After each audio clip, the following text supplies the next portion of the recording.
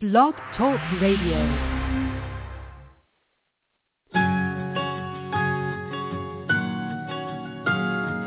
There was a time I was so afraid, so scared to do what I wanted. In looking back, I can see all the mistakes that I made, and I wish that I could talk to me and tell me I can change. Don't be afraid, just walk with your head up high.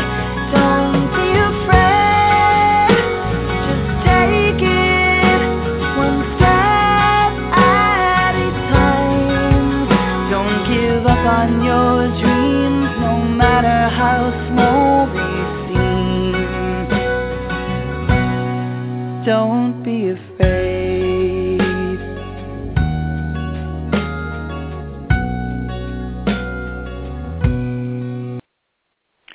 Hi, welcome to Blog Talk Radio Safe Recovery. This is Monica Richardson, and I am your host. Today is March 26th, 2014. It has been 3 years since I started the show, 3 years ago. Wow, long time. A lot of shows, over 138,000 downloads and listens. Remember, you can always listen for free. Download them on iTunes.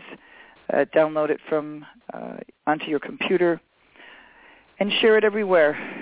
Today, I'm very, very excited to have a really great guest on, and it is Dr. Lance Dodes. It's a D-O-D-E-S, and we're going to talk about The Sober Truth, which was just released yesterday. The Sober Truth, Debunking the Bad Science Behind 12-Step Programs and the Rehab Industry. And I have read it cover to cover and highlighted it with my fabulous yellow highlighter, and it's really, really a cutting-edge book. A little bit about Lance. He has more than 35 years of experience treating people with addictions. He is the author of The Heart of Addiction and Breaking Addiction.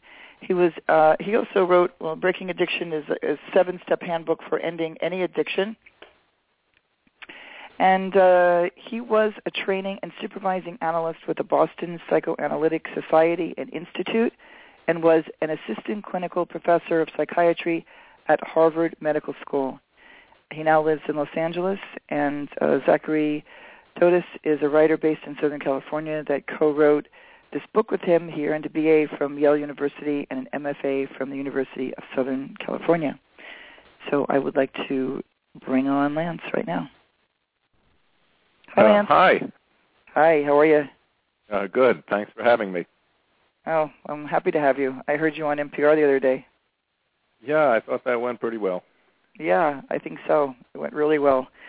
I'd like to, if we could, read what's on the back here. This is some armed with rigorous analysis, cutting-edge research, and convincing case studies, Dr. Dodes builds a powerful and compelling case against the monopoly of the 12-step program. He suggests treatment that takes a multifaceted approach for every patient, acknowledging personal history, psychological and physical health, and the unique road that leads an individual to addiction. The Sober Truth offers actionable information for addicts, their families, and medical providers seeking a more intelligent, effective, and compassionate approach to understanding and treating addiction. So, if everybody doesn't know out there listening in Blog Talk Radio land, I have interviewed Lance for my film, The 13th Step, and it was a really great interview, and I've already asked you so many questions, these questions, but I'd like to ask you again. So why did you write this book? Well, I've been treating folks suffering with addictions for about 30 years, and it's discouraging to see the kind of poor treatment that most folks receive. And unfortunately, the problem has gotten probably somewhat worse over time rather than better. Mm-hmm. From the standpoint of public health, our society sees 12-step treatments as the de facto right thing to do for folks with addictions. And unfortunately, the data simply doesn't back that up. So we have a lot of people who are doing very poorly and whose lives are being destroyed because we are basically offering them a treatment that just can't work for them. Right. The studies show that only about 5 to 10% of people who attend AA become sober members. So that means a 90% rate of people who just can't be helped by it. Mm-hmm. And one of the reasons that this really terrible situation persists is something that also the scientific community has been mistaken about. And it's a simple idea. People who do well in AA talk about it. In fact, they proselytize for AA. That's the 12th step of 12 steps. We will go out and share our message. So we hear from those people. And they write books about it, and they write magazine articles, and they often write letters to the editor. And we are hearing from this very small percentage of people about how wonderfully they're doing. And, you know, they're not lying. That's fine. But it's what we call a sampling error. We don't hear from the 90% of the people who can't make any use of AA or are being harmed by AA. They don't write books. No one writes a book saying, I've been harmed by AA. Very rarely, anyway. Mm-hmm.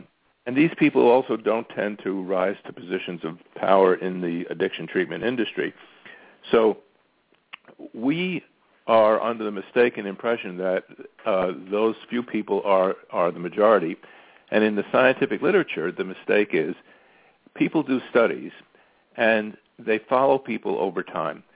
At the end of the study, whether it's a year later, or 8 years later, or 16 years later, they end up with a small group of people who are doing well. And then they make this mistake. They say, okay, of these people who are left in the study, a lot of them are not drinking. Therefore, we should encourage everybody to stay in AA. Mm-hmm. And it's simply a logical fallacy. What they really should conclude is that when it works well, it works well. But for 90% of the people, we should discourage them from going to AA because it won't help them. Right. Even in Chapter 1, it says the problem. 12-step programs hold a privileged place in our culture as well. This is like really goes along with what you're saying, but I love the way you wrote this here. The legions of anonymous members who comprise these groups are helped in their proselytizing mission by hit TV shows such as Intervention, and I'll add shows like Moms, and there's another show too which totally preaches it, which preaches the gospel of recovery. Going to rehab, in quotes, is likewise a common refrain in music and film, where it is almost always uncritically presented as the one true hope for beating addiction. And I'd like to say here that even the shows that don't like AA, like Shameless, they're still promoting it as the only option, like when Fiona goes to jail and she's in court. You know, if you really hate AA, you think you could go online and find out, maybe you'd say, well, you know, I'm going to go to a SMART meeting, or I'm going to go online to, you know what I mean? Like I'm going to go to Moderation Management or SOS, just something else, or I'm going to see an addiction specialist. And then you say this part here, which I think is really important. AA and rehab have even been codified into our legal system. Court-mandated attendance, which began in the late 1980s, is today a staple of U.S. federal drug crime policy. Every year, our state and federal governments spend over $15 billion on substance abuse treatment for addicts, the vast majority of which are based on 12-step programs. There is only one problem. These programs almost always fail. Yep, that's right. And the court-mandated part of that is actually been found unconstitutional in over 20 states because you can't, it's a violation of the First Amendment to send people to a religious organization to insist that they go there. And these courts have found that legally AA is a religious organization, which of course it is for many people. Yes, it is. I want to say it's 25 states now, and if anybody's listening and is in trouble and wants to fight this, I want to send you to two websites. One would be the Smart Recovery website, and if you go under legal, one of the Smart Recovery people, there's a lawyer there, and she has documented all the cases which you can use for your case. And then if you go to exposeaa.org, expaa.org, they also have cases. And I would also like to add that I, for my film, have pulled out all of the God references. Oh, my God, Lance, it's pretty wild. This is going to go up on the screen. Over, it's somewhere almost 600 times the word God, or higher power or something is used in the first 164 pages. And it's not only how, it's also how the word God is used, right? And then the musts, how they say you must or you'll die, you must, or, this really, fire and brimstone.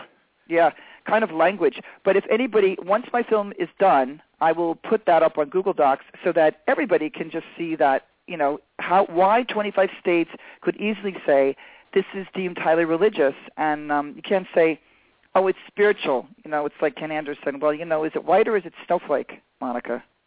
Yeah. And that's my new answer. It's a really big problem. I think that maybe, would you say that this is one of the first books? I mean, Gabrielle Glaser got a lot of harsh criticism, as well as there people wrote to her and said that, thank God you wrote this book. And some people wrote her and said, how dare you, AA has, has saved millions and stuff. And I know your book just came out yesterday. But what are the two sides of the coin that you hear? This book is just out. Well, absolutely. And we already are hearing that because there have been articles written about the new book in The Atlantic and in some newspapers, and we were on NPR, as you mentioned, and so forth. And people write in, and you're right. The comments tend to divide into the two sides. Some people, many people, fortunately, are saying, "Thank goodness you're saying this, because we have been stuck with this treatment program or with these terrible, expensive rehab facilities, which are not helping, but are costing us all of our resources." And the other side are people who have been helped by AA. And unfortunately, no one doubts that these people have been helped, but they are so passionate that they have lost their ability to think logically. And what they do is they say almost all the time, well, I have been sober for, 18 years, 7 months, and 5 days, right. And therefore, how can you criticize it? Which simply makes no sense. They seem to lose track of the fact that just because it worked well for them is not a reason at all to prescribe it for everybody. It's like saying you took penicillin for pneumonia and it cured you, and so therefore everyone should take penicillin even if they've got a bug that, won't respond to it. So it just makes no sense. And then people launch into ad hominem attacks. I must be a bad person. I have no experience with AA. I have no experience. And that gets into another myth, which is if you don't have an addiction yourself, then you can't possibly help anyone with an addiction, which is an old idea that was partly associated with AA. And, of course, it makes no sense. It's like saying if I have cancer, I have to go to see a doctor who has cancer. Well, that's so true. Really, it's also, I remember this older AA person actually said this to me, and she said, there are millions of Muslims who never drink. So how many years of sobriety do they have? Do they go around and, beat everybody over the head and say, I've never had a drink because it's part of my religion? Mm-hmm. I've met many Persians that, or if they're Muslim, they are, they don't drink and at all. And but this is really, really an important thing that you've done, and I think that everybody's very excited. I know that you told me that you've sold, quite a bit already online, right? And I want to let everybody know where The Atlantic. Oh, yes, somebody sent me The Atlantic article, and I posted it up somewhere. I thought that was really good. Yeah, really, Thank you. Really yeah. good. Mm-hmm. The person who wrote that is a very good writer. I think one of the things about our book, there have been other books critical of AA, appropriately so, but Our book is really, in spite of the fact that we're very critical, we didn't set out exactly to be critical. We set out to be scientific. And no one has ever published all of these studies and looked at them closely. And that, I think, is one of the key values of our book. Because even though we all know that the statistics are terrible for AA, it's just about the worst, statistically about the worst treatment in medicine. But there are studies out there that claim that AA is doing a better job. So people rely on those. And we took a very close look at those studies in the book, and it turned out that they were so filled with errors, scientific errors, that they actually didn't show at all what the authors concluded. In some cases, they showed the opposite, because the studies among their problems are they almost all relied on self-reports. So what they would do is somebody would be in some sort of treatment, and then they'd follow them up a year later or 6 months later. And to follow them up, they call them up, and they say, how are you doing? Well, what happens is, again, there's another sampling error. The people who are doing well are glad to tell you. The people who are doing poorly don't pick up the phone, or they lie.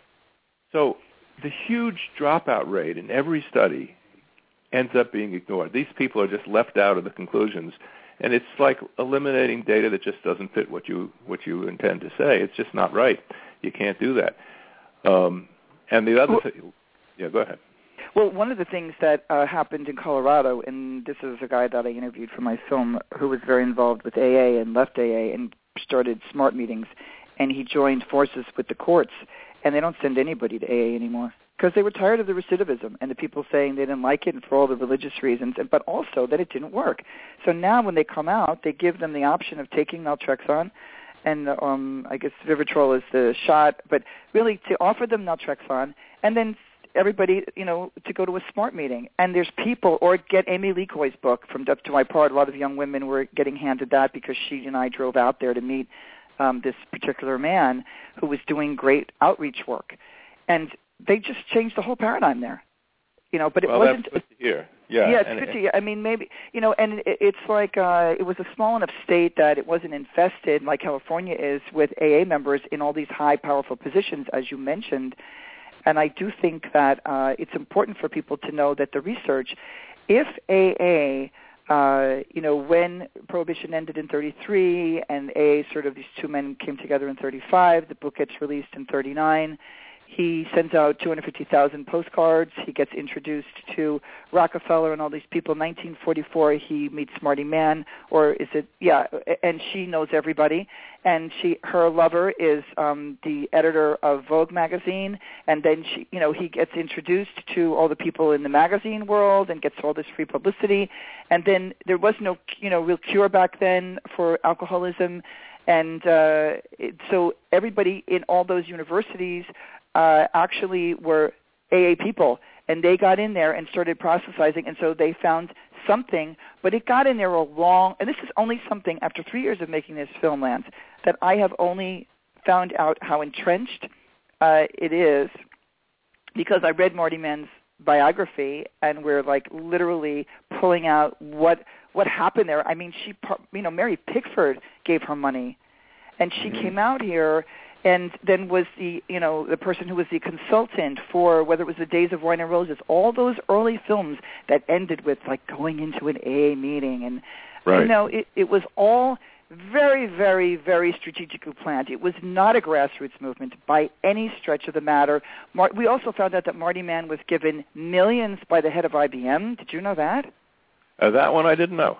Yeah, so she was given, it was flatlined. AA was flat, and she was like all over the country speaking at Rotary Club. She created the International Council on Alcoholism, which is now the NIDA, and she, was speaking, but it was still flatlining. And then this man, big guy at IBM who had millions, was like, oh, this is fabulous. So I guess he had, I don't remember if he had his own problem or what it was.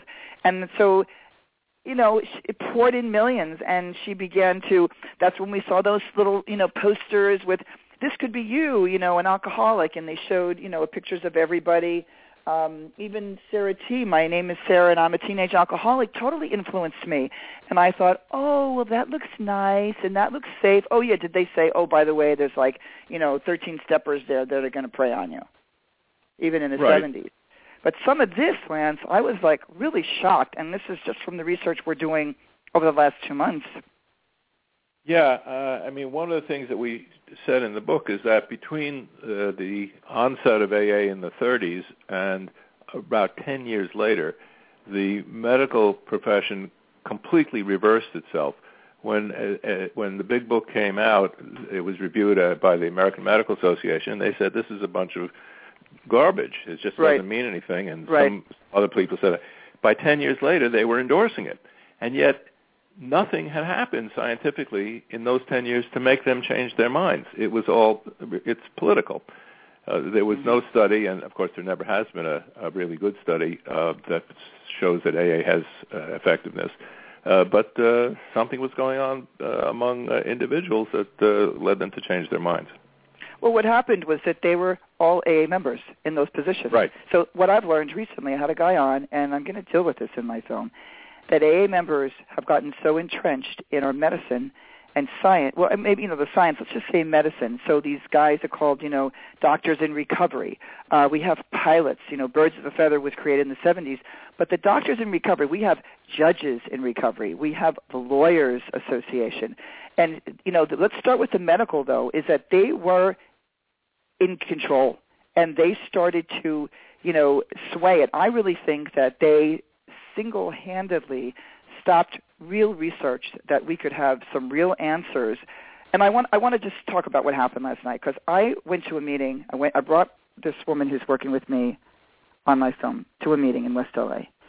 And this meeting, I went there because I heard there is a predator there. And he was there. But in the back was a woman who was completely crazy, talking to herself, sitting in the back, and another guy who looked like a gang member.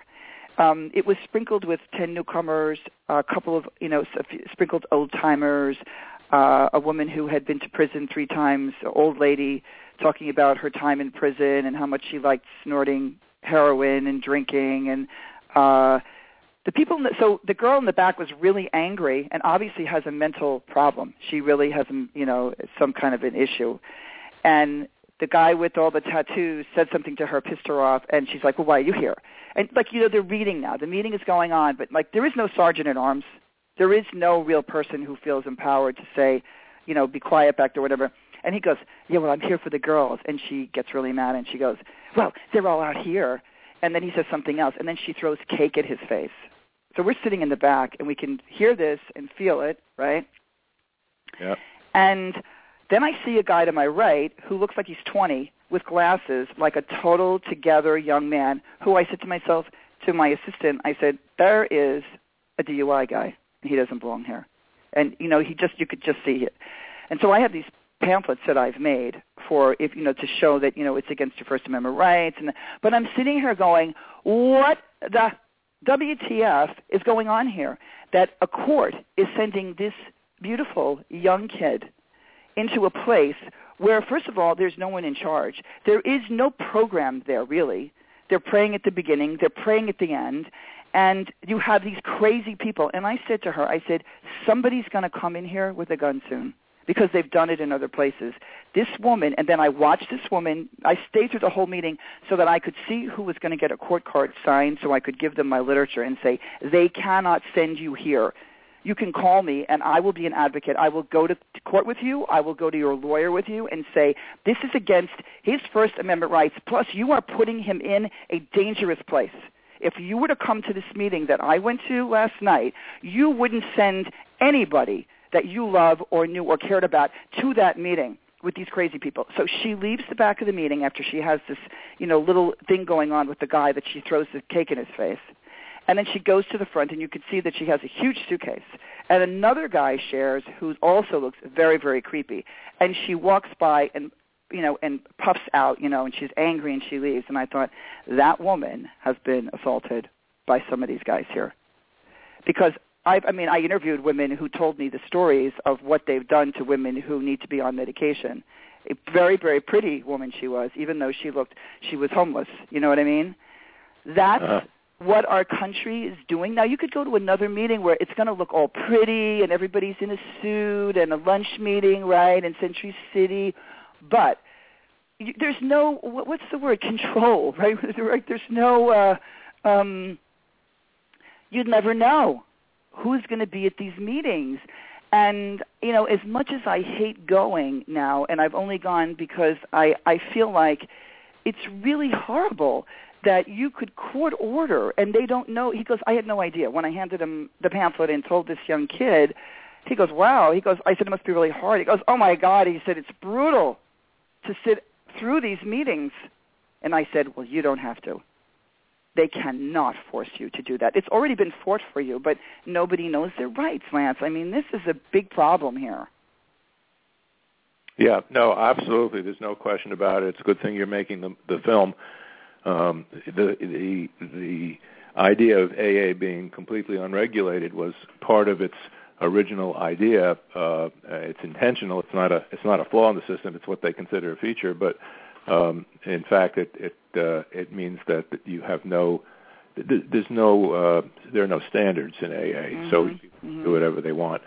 And we've all heard terrible stories about not only the kind of 13th stepping that you're talking about, but just people being yelled at by the folks who tell them that they're stupid and wrong, they have character flaws, and they have to get with it and get closer to God. And, you know, we know this is true because people tell us.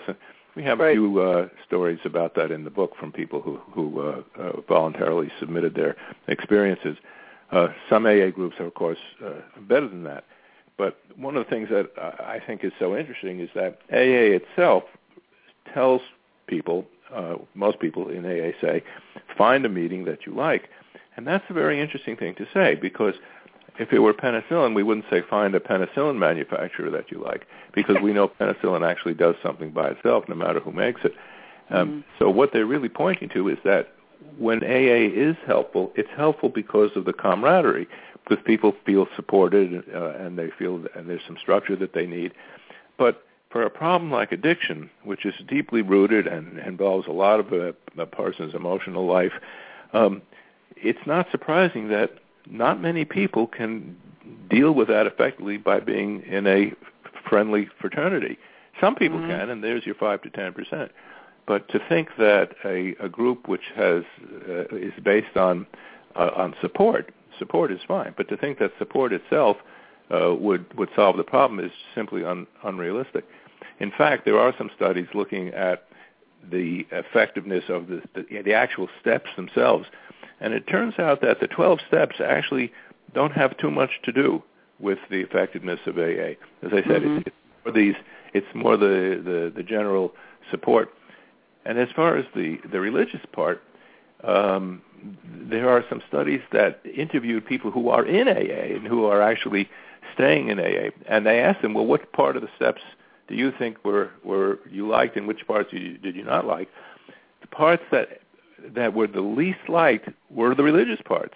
And people called them off-putting, and the researchers said that was the exact term that most people use.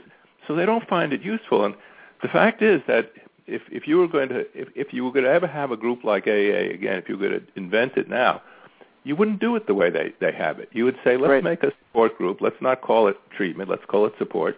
Let's leave out the religiosity for the people who can't use it.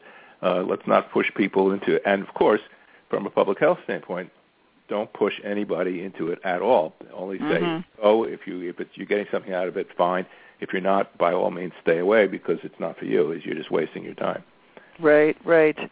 If you're just listening in, we're listening to author Dr. Lance Dodes, who wrote The Sober Truth, Debunking the Bad Science Behind 12-Step Programs and the Rehab Industry, with Zachary. And he also wrote Breaking Addiction, a 7-step handbook for ending any addiction, and The Heart of Addiction. Now, there are some really great parts. I want to just tell all the listeners that if you are on all the anti-AA Facebook pages and blogs, you're going to love this book. It's out on Beacon Press. That's distributed by Random House or Beacon Press. Is it distributed by whatever? It's Beacon Press and Random House.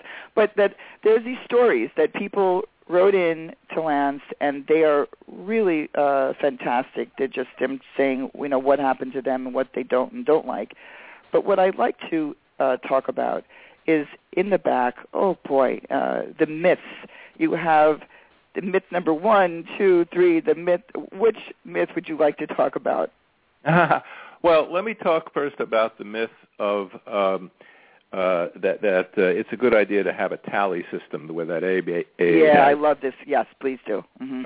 So as we all know, in AA, it's the tradition that after you've been abstinent for 24 hours, you get a 24-hour chip, and then a week, a month, a year, and so forth.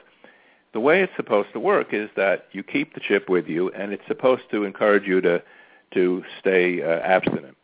Because if you have even one drink, then you lose your days of sobriety in AA and you go back to 0. Now, that system is incredibly cruel. It has no scientific validity. It's clinically wrong.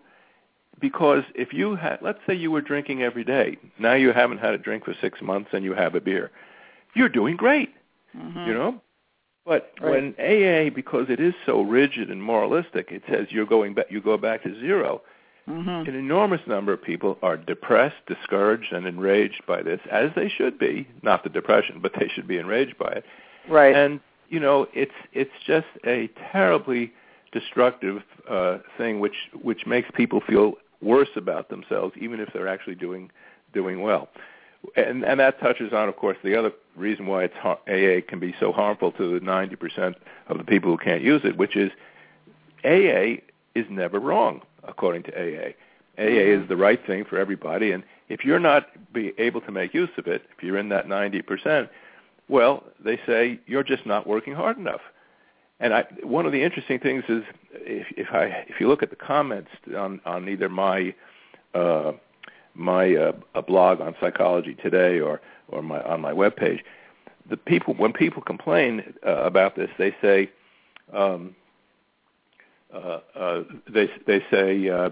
well, look, we're doing well, so don't complain. But the problem is that when you expose other people to a program that claims to be always right, you make them feel like they are failures. And people regularly are told that they have failed. The same, incidentally, applies to the rehabs, which all say, we're never wrong. If you're not doing it, come back. What I was going to say is that the commenters often say, it works if you work it. They quote the big book. Oh, my God. Yeah, right. They say that at the end of the meeting and shake hands after the Lord's Prayer. Right. But there's a good example of circular reasoning. It doesn't work if you work it. It works for some people who work it because it works for them. But 90% of the people, no matter how hard they work, are not going to get anything out of it because it's not right for them. So it makes people feel a lot worse than if they had never gone. Now, the other one that I think is really powerful is myth number 8. People with addictions have character defects, and I have highlighted, especially some of this. Can you talk on that? Yeah, the big book has a long list of alleged character defects. Almost anything you can say that's unpleasant about a human being is in that list. Of course, it's all wrong. People who suffer with addictions are basically exactly the same as everybody else. So we all have some, if you want to call them defects. None of us is perfect, and it's wrong to say that people with addictions are morally inferior, which again touches on the same the fundamentalist origins of AA, that you are bad and sinful, really, and so you have to make yourself closer to God in order to be cured. That was the message. That was the message of the Oxford group, which was what led to AA. And it's punitive and it's wrong. Yep, it sure is. Let me see. The other one is about the denial. Myth number 11. So it says denial is just a river in Egypt or something. And this is what you touch on, really, a solution that I really find very intriguing, and I'm sure other people who've read your other books, about helplessness. So can you touch on that, how the whole thing is saying you're in denial and helplessness? Yeah, it turns out that most of the people I see who are in, quotes, denial, that is, they obviously have alcoholism and they say that they don't have alcoholism, the denial isn't really that they're not smart enough to see what's going on. It has nothing to do with that, and it's not that they're just liars or they're crazy. It has nothing to do with any of that. It's that for many people in our society, saying that you have alcoholism is an acknowledgement not only of being bad, but, to use the AA term, but that you are out of control of your life because you are powerless over alcohol. Alcohol controls you. You know, step one, we admitted we were powerless. And people don't like to admit that for very good reason, because it just ain't so. I mean, they may have trouble with a compulsive drive to do it, but powerless, they're not. In fact, what I have found is when you help people to understand that addiction, far from being a sign of being incapable, is actually an attempted solution.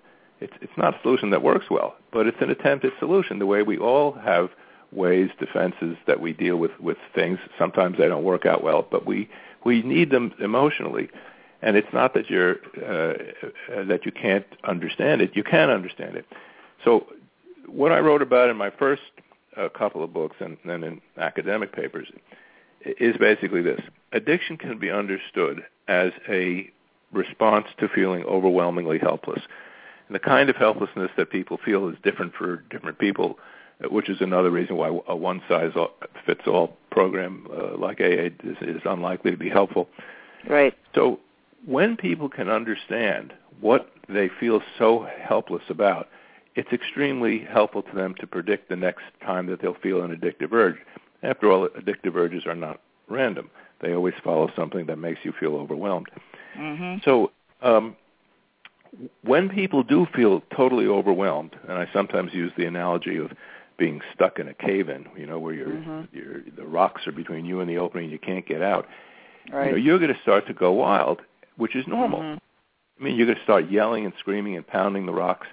That's a kind of normal rage reaction. It's a kind of survival mechanism, but it's very powerful. And at the moment that you're screaming and pounding the rocks, you don't really care that you might break your wrist, that the long-term consequences are that you'll have to be in a cast. It just doesn't matter at that point. Well, that kind of enormous rage at being helpless, which again is normal, is the kind of energy behind addiction. Because when people feel overwhelmingly helpless, they have to do something, just like pounding the rocks. And that explains, I think, the characteristics of addiction, the intense drive in addiction, the apparent irrational concern for one's own welfare. It's because of that. But now the third part of the idea is, well, but why addiction? I mean, we can understand why somebody would pound at the rocks, but why have a drink? And that's because of something that in psychology we call displacement, or you could use the word substitution. What happens is, and this is, again, a normal human process, sometimes when we need to do something, we feel we have to do something, the something that we do isn't a direct action. It's an indirect action. It's a displaced action. Let me give you an example from literature. In Shakespeare's play Macbeth, Lady Macbeth, if you're not familiar with the play, Lady Macbeth murders some people. And then she is filled with guilt about it. Yeah. And what she does is she develops a hand-washing compulsion. She rubs her hands over and over, and she says the famous line, "Out, out, damned spot," meaning, how can I get this blood off my hands? Right. She has a compulsion to rub her hands over and over and over again. Wow, yeah. So that is an example of a compulsive behavior which has an obvious meaning. She's basically saying, there's no way I can undo my guilt about what I've done. So what I do is it's displaced into trying to get off this imaginary blood from my hands. And the energy behind it, which is extremely intense for what seems to be an irrational activity, we can understand.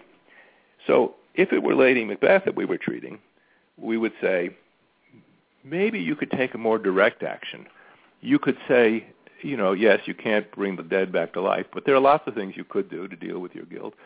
For one thing, she hadn't ever confessed it. She could go talk to people.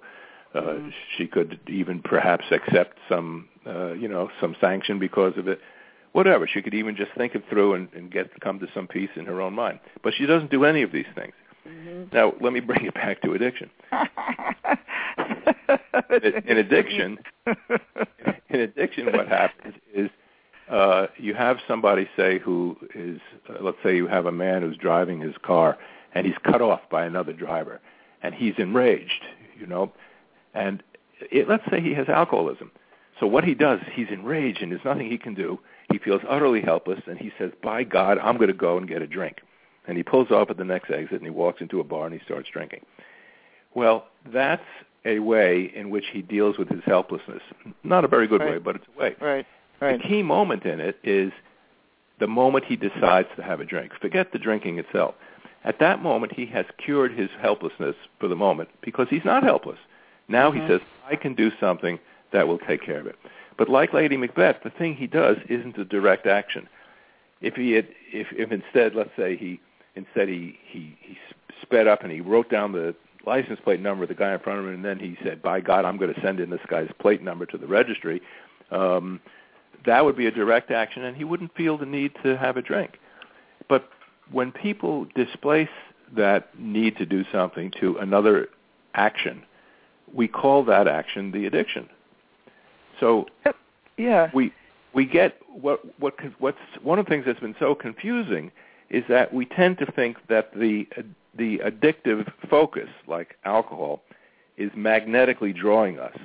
As in AA's first step, we admitted we were helpless over alcohol. Alcohol has no power at all. It's that we turn to it. And when you understand things that way, then it makes it clear why people can shift from one addiction to another. It's not that they have a brand new diagnosis. It's that they've just shifted the displacement. So if my man, who feels overwhelmingly helpless because he was cut off for reasons of his own, we don't know about him, but maybe it attacked his manhood or something like that. Right. So let's say the next week someone else cuts him off, but this time instead of going to get a drink, he says, by God, I'm going to go to the nearest casino and I'm going to start placing bets. And at that moment, he feels better.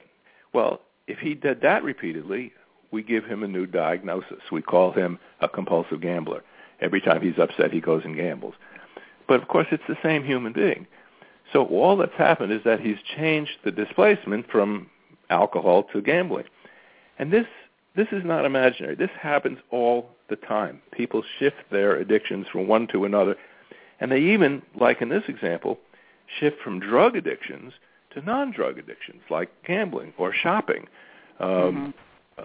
So we know that what's important in addiction is what triggers this need to do something. What makes you feel overwhelmingly helpless? So that's a kind of a long answer. That's what I wrote about my first two books about. And then, But can I ask you this? If somebody, can I just ask you this because you wrote the two books? If somebody's like in the middle of having trouble with alcohol or drugs, of the three books, like The Heart of Addiction or even the first two, which one should you think somebody should read first, Breaking Addiction or The Heart of Addiction? Well, let me answer it this way, and then you can tell me which you think would be best. The Heart of Addiction came first, and it describes the whole theory. It also contains other information. I mean, for example, I reviewed all the studies on genetics of addiction, and I talked about diagnosing addiction. There are a lot of things in it. It's a pretty general discussion of addiction from a new perspective. Okay. So, it's what started it all, and I hope it's a very clear explanation of the ideas. The second book I wrote as a kind of, we called it a handbook. It has the same ideas, but it separates it out, so it's a kind of do-it-yourself manual, which has 7 steps to apply these ideas. So I suppose if you're impatient, I would just read the second book, Breaking Addiction.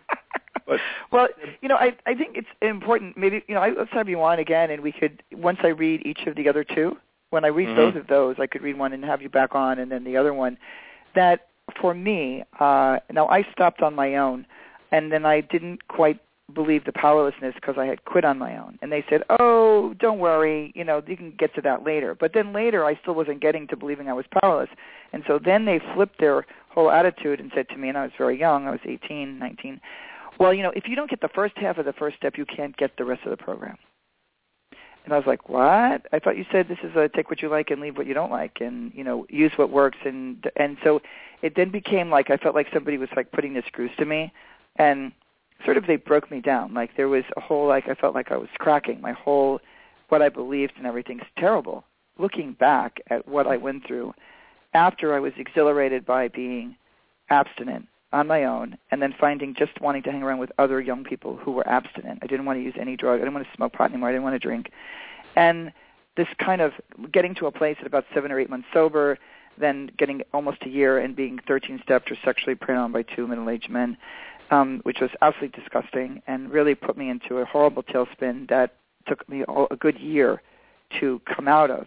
Sure. And then another year when I look back now, it's really fucked up, which is why this film has to be made, because it not only is still going on, but it's worse. But getting back to dealing with core issues and knowing that I eventually had to deal with childhood abuse and, went into serious therapy when I was, in 15 years abstinent or in the program, 15 years sober, and really began to deal with something that I knew never was addressed in AA, and gave up on the steps. Like, there was some bullshit, you know what I mean? Like, they just were ridiculous. And really did some tremendous healing, and the work went on did rage work, and I love what you're talking about, because I see a lot of AA people that I think it's a very angry group of people because they're told they're not allowed to get angry. But back to dealing with core issues, right, besides what you're talking about, right, as it moves, if you've been abstinent. And then it didn't really, to me, I didn't shift any addictions. I didn't have any issues with my weight. I wasn't gambling. I wasn't shopping, you know what I mean? But later on, years later, I certainly experienced that, or even, in making this film, the stress levels get so high sometimes, wanting to eat comfort food or whatever, and dealing with that kind of exactly what you're talking about. But the core issues, when addressed with many people who have been molested, that have been assaulted as children, that were beaten up by parents or whatever, had real trauma that never gets addressed, and also by some we're told it was their fault, which is really sick that goes on in AA. There are sponsors that have said that now. I wasn't told that. But throwing that into the mix, as somebody who is a scientist, a psychiatrist, and talking about, I hate the word alcoholism, as I told you, because I think AA is hijacked, and maybe I'll get over it, okay, in a few years from now. As I mentioned to you when we spoke, I'm not fond of the word either, because it makes that same mistake of labeling the problem according to the substance. I mean, it's, in fact, I'm not crazy about the term substance abuse disorder. In a sense, even though people abuse substances, it isn't a substance abuse disorder. It's an addiction that is focused on substances. And that, it sounds like you're just picking at words, but they mean different things. And the meaning is important because that's how you understand it. Well, I liked at the point when I started to say there was alcohol abuse and misuse and alcohol dependency. And it was clearly when I started to, have debate with people that they said to me, well, then you were never alcohol dependent, for me as a young person. And I was like probably never an alcoholic, but I was labeled that by other people. When AA goes to a grade school, Alcoholics Anonymous came to my grade school, and they did a massive outreach. Why were they going to children? Well, they're going to go plant seeds for their proselytization. So then you have teachers that were like, you're an alcoholic, you're an alcoholic. Well, no, I wasn't an alcoholic. I had trouble at home. Yeah. There were problems in my, in my home life that had nothing to do with me. And really were my parents' fault, actually. You know what I'm saying? And so I think that there's a lot of stuff that is very, very wrong with the whole picture of AA. That you in your book is like a good punch in the face for Alcoholics Anonymous. My book will be another one. There's another film coming out that it's not okay to go and proselytize a religion that's going to say that you're going to label children, you're going to label teenagers. Like here's another lie that was said in that Sarah T. movie. And I contacted the filmmaker, who's become a big filmmaker since then, that, teenagers can become an alcoholic in just 18 months like Bill Wilson did in 20 years. And I'm like, fuck you. That is such bullshit. Yeah, it is. It is. Right? I mean, I'm asking the amount of ignorance about addiction is just incredible, especially because it causes so much trouble. You'd think that they would be more interested in it. One of the things we talk about in the book, actually, was how little interest there is in the professional addiction literature in trying to understand addiction in any better way. Mm-hmm. I mean, AA, we reviewed the last 3 or 4 years, something like that, of every major addiction journal to see if there was even a single article having to do with the psychology of addiction, the emotional factors that go into it. There was zero, nothing. So what are they writing about? They're writing about, first of all, incredibly silly, trivial things like one article we showed in the book, somebody did a study of music in clubs, and they said if you have music on that mentions alcohol, more patrons drink. How does this advance the study of alcoholism? You know, it should have been in a marketing magazine. You know, right? But that's the sort of nonsense that they have. And the other, of course, major problem is that everyone has taken up with this idea that it's really a neurobiological problem, and alcoholism is a chronic brain disease, like the National Drug Abuse has been pushing, and that is absolutely false, and we've known that for 40 years, and there are literally millions of counterexamples to that. We don't have to get into that now, but there's so much misinformation that it's very depressing. It is. Now, can you talk about, since you went there with genetics, you said something great in the film interview. Can you just, when people say, it's a genetic issue? Yeah. Well, a real genetic disease is something like, just to give an example, something like PKU, which is phenylketonuria. PKU is a disease that is present at birth, and what it is, it's a true genetic disease because it's caused by a defective gene, and you either have it or you don't have it. If you have the defective gene, then you get this illness.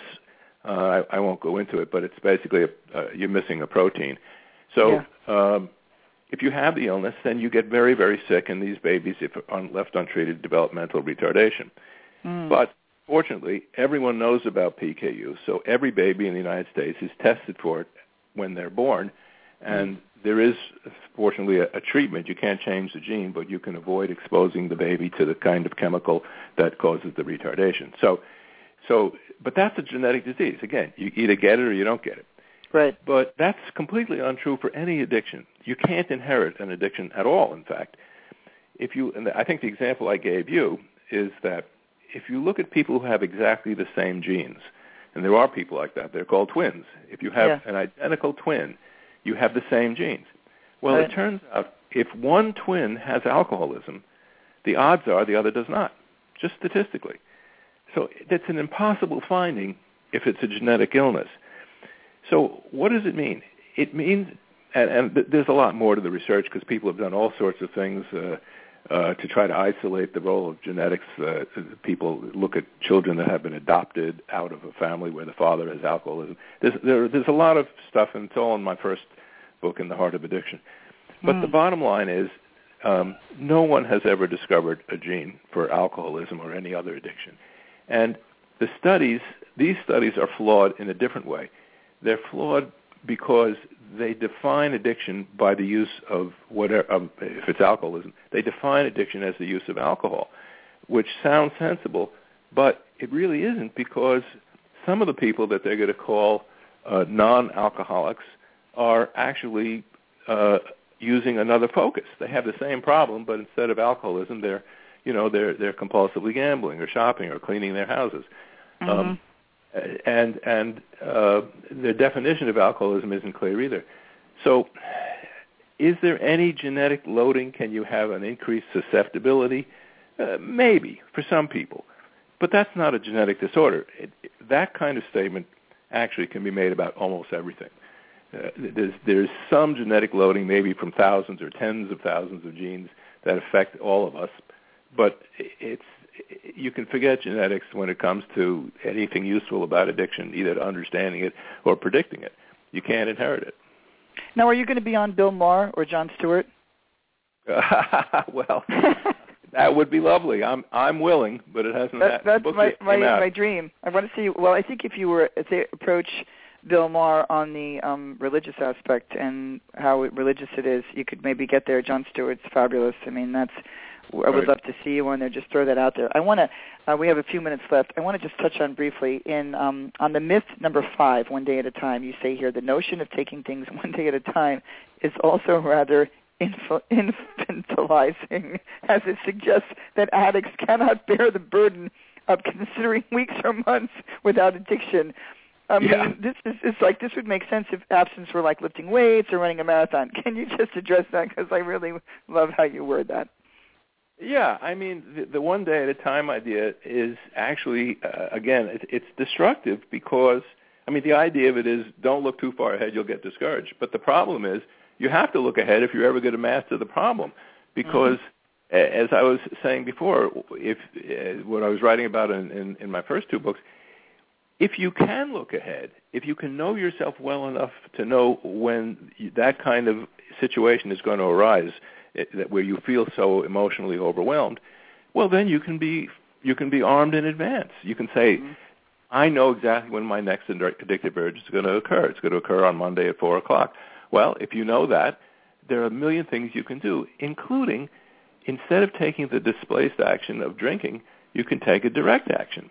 And I've got many examples in both of the books, actually, of people who have done exactly that and showing you how you can, not by some massive willpower, but just by understanding it, you can take a much more direct action. And it turns out when people do that, like the man writing down the license plate number, that's a little bit of a silly example, but when people can do it in other ways, it turns out that their urge to drink or to take a pill goes away because they don't need it anymore. They've solved their helplessness by doing something that's actually more direct and usually more effective. So looking ahead is a very, very good idea. And, yes, it is infantilizing to say, don't try to do that. You can't stand it.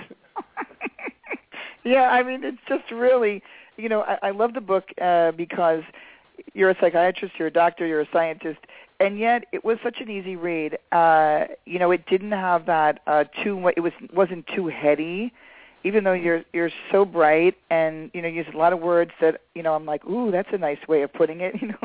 How could I add that into my regular vernacular or my conversation?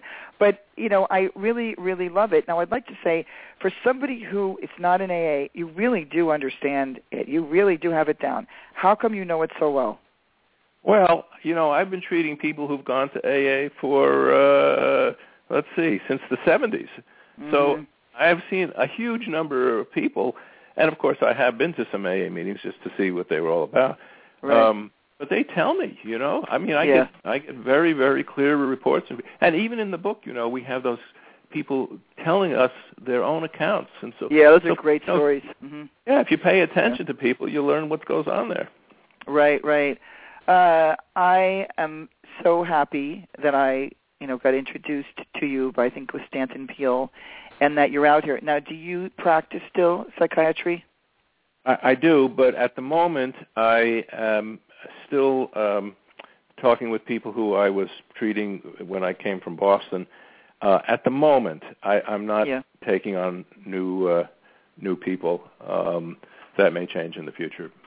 Okay, if you ever do, let us know, because we're always looking to resources for people here in Los Angeles. Sure. We have 90 seconds left. I want to thank, so we've been talking to Lance Dodes, and he is the author of The Sober Truth, new book out. You can get it on Amazon, right, or on your website. It's The Sober Truth, Debunking the Bad Science. It's actually now out in bookstores as of yesterday. As in bookstores, okay, Debunking the Bad Science Behind 12-Step Programs in the Rehab Industry. Are you going to do a signing in Los Angeles anywhere? I would like to. It hasn't been set up yet. Again, the book just came out yesterday, so I'm not sure what's going to happen. Okay. All right. Well, you let us know. We'll be in touch, and we'll have you back on when I finish reading your other books. Again, thank you so much, Lance, for being on the show. Thank you, everybody, for listening. Yes, so you're welcome. Listening to Blog Talk Radio, Safe Recovery. I'm Monica Richardson, and I am your host, and I will be back here next week where we will be talking about the God, is it religious or spiritual? Is it white or is it snowflake? As I tear up the big book of Alcoholics Anonymous with a fellow blogger, proving that it is indeed highly religious. Good night, everybody. Good day. Usually it's at night. We'll see everybody next week. Okay, Lance, I'll talk to you soon. Thank you. Bye-bye. Thank you so much. Bye-bye.